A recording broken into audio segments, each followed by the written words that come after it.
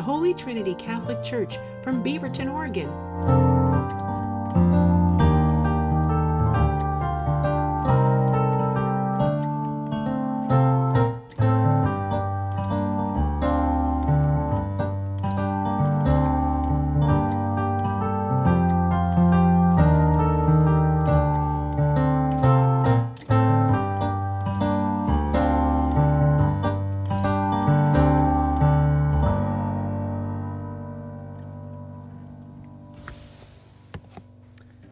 There once was a father, and he said, "Son," speaking to his son, I got to make sure that's clear.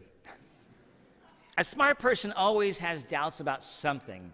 Only a total idiot can be 100% certain of everything.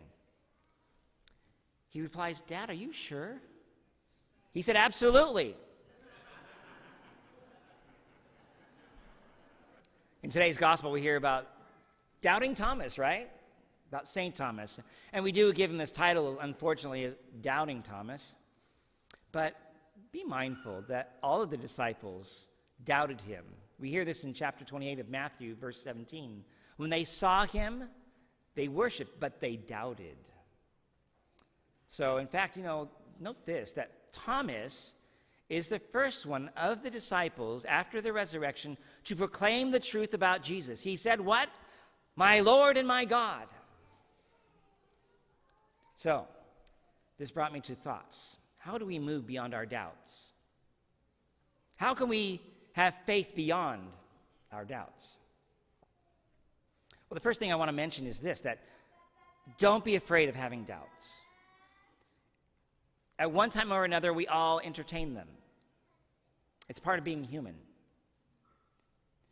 It is true that doubts, though, can diminish our faith. They can also, though, be a catalyst to increase our faith. So how we handle our doubts is the key.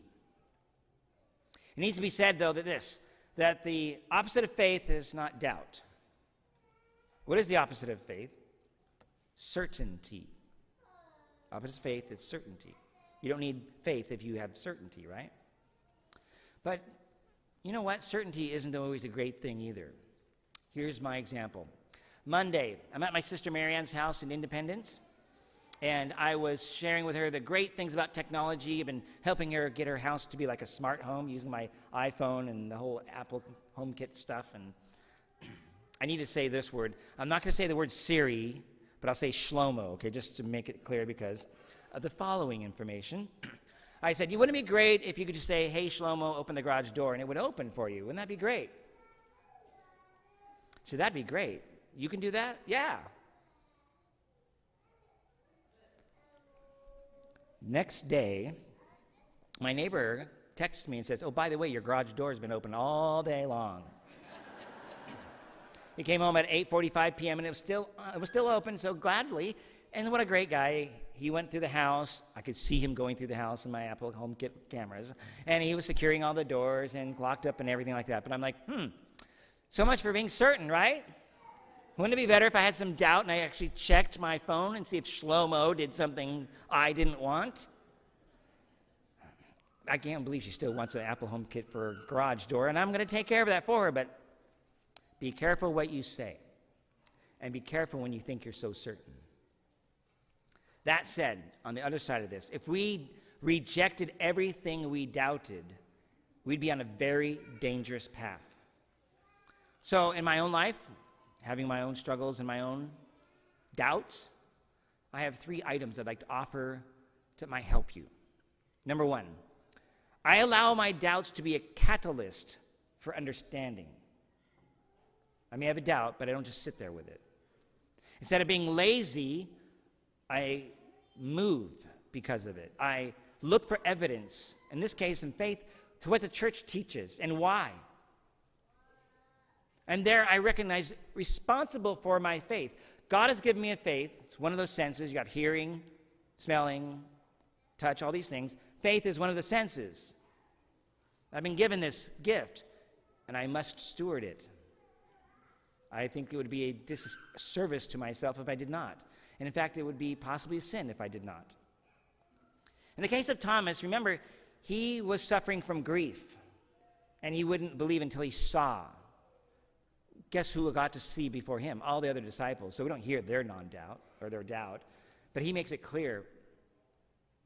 And then Jesus appears to him. See, I don't, and you may not either, have had the experience of Jesus literally walking as a human being in front of you in the figure of a human and talking to you. But I do know this. I've encountered him through the scriptures every time it's proclaimed. Every time I receive a sacrament, there's Jesus. And every time I come to church, there in the church is Jesus. Not just in the Blessed Sacrament, but in you. So blessed are those who have not seen and believed. And that's us. Because Christ is hidden in all these ways, right? But he's present. Another story. When I was a freshman at Oregon State, I lived in a Christian co-op called Varsity House. Everybody there had to be Christian. You had to actually have a testimony as part of your application. So I did that. Wonderful men, amazing evangelical Christians there. They really helped me in my faith. And there are even a few scoundrels, I'll just say, who were a little bit more challenging. A few accused me of not being a Christian because I was a Catholic. Another mocked me after we won an intramural football game, brandishing his trophy, saying, "Here, worship this statue like you worship Mary." This inspired me. No deed like that goes unchallenged by me. But I didn't know how necessarily to answer, so I had to do my research. And I will tell you that those individuals came to understand more about Catholics. That Catholics are the OG of Christianity. That's, by the way, the originals, that for you all. And that when it comes to Mary, we venerate her. We do not worship her. Yes, if I worshiped any statue, that would be what he claims it to be. It would be idolatry. Number 2, I strive to come to understanding, and I start with a place of trust. Even though I have a doubt, my inclination is to know and to assent to faith. So I recourse to logic and history to do that. I have to remind myself that the scriptures are reliable, and why? And that the church is authentic, and why? And that they speak coherently together. They speak coherently about Jesus, his life, his death, and his resurrection. I also then can also go to other texts, extra biblical contemporary texts with the Bible, that is, writers not in the Bible, who speak about Jesus and what he had done, like Jewish historians of the time. Because people say, oh, the Bible is the only one that accounts for Jesus. There's no other evidence. That's abalone. That's another way of saying baloney, just by the way. So I engage my faith with knowledge. And I do it with an assumption towards assent in the faith. See, I'm also, though, cautious, though, about the sensibilities of culture, because what motivates our culture is power, politics, fame, and pleasure, right? Not the truth. What motivates them is money for advertising or clicks for an advertisement on a website. So I'm cautious about going to the secular sites. Don't depend on secular sites for anything Catholic, basically. Go to a Catholic site. Here's another example. I'm an Oregon Star Party fan. I'm a nerd. I like to take my telescope out and go out for a week with 700 other geeks in their telescopes in the mid of summer. And one year, an engineer from the Keck Observatory gave a wonderful talk there. It was awesome. Afterwards, he approached my campsite. He was curious about my 7-foot banner, which said the Vatican Observatory Foundation on it. So I'm just asking for it, right? I really am asking for it. Come on, let's go, talk, let's do this. Across the way, sometimes there's the folks that are, have their other clubs and things like that, but I'm there representing the church. Well, he was curious how he had read the entire Bible, he tells me, and found it full of myths and inaccuracies, especially targeting the book of Genesis and the creation stories. I told him that you're reading the Bible as a fundamentalist. I'm a Catholic. I'm not a fundamentalist. you're missing an entire part of genre when it comes to the scriptures. That the Genesis account is poetry attempting to tell us who and why the world is created, not the how. It's not a play-by-play. To put a scientific lens on a creative book like that is an error fundamentally. Because I told him, I believe what you believe about the creation of the world. Because there's this argument, is it a young earth, like is it 6,000 to 8,000 years old? Or is it an old earth, like 5 billion years old? And of course, he's an old earth person. I said, so am I. He's like, what? Remember, he's thinking fundamentalist. I'm not a fundamentalist, I told him. So we continued to discuss these things. And then I asked him, said, by the way, do you know who the father of the Big Bang is? He didn't know.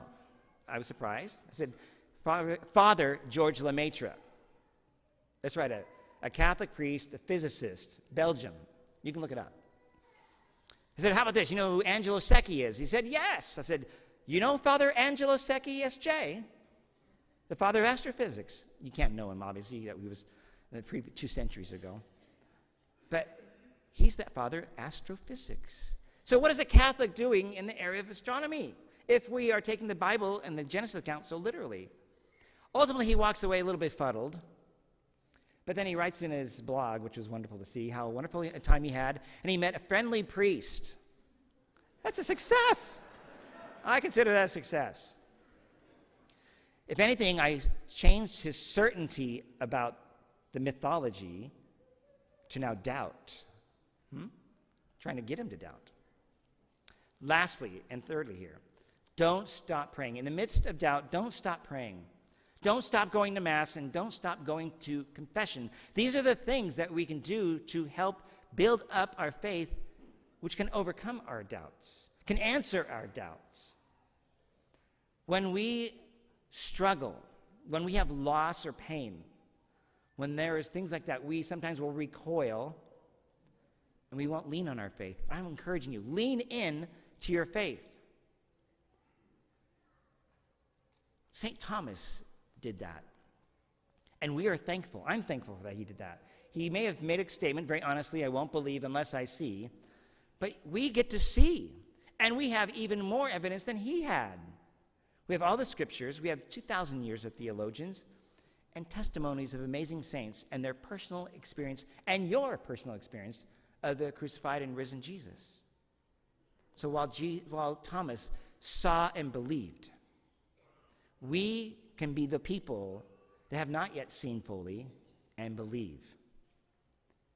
I want to encourage you, if you ever have doubts or questions, come see me, or go see Deacon Brett, or any one of our pastoral staff team. We are here for you. There's so many resources, but just don't sit on it. It's like your house, there's smoke going on in the house. And what would we do if we just sat there and watched the smoke continue? It will become fire and burn the house down. Who's culpable? That would be if it was my house. So take responsibility of our faith. It's a gift to you and to me. And when we do that, that is what it is to live in faith beyond doubt.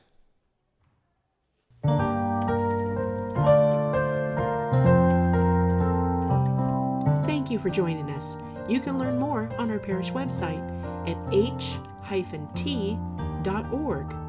We hope that you will subscribe to our YouTube channel or try and join us for Mass if you're local. Again, all the information will be on h-t.org.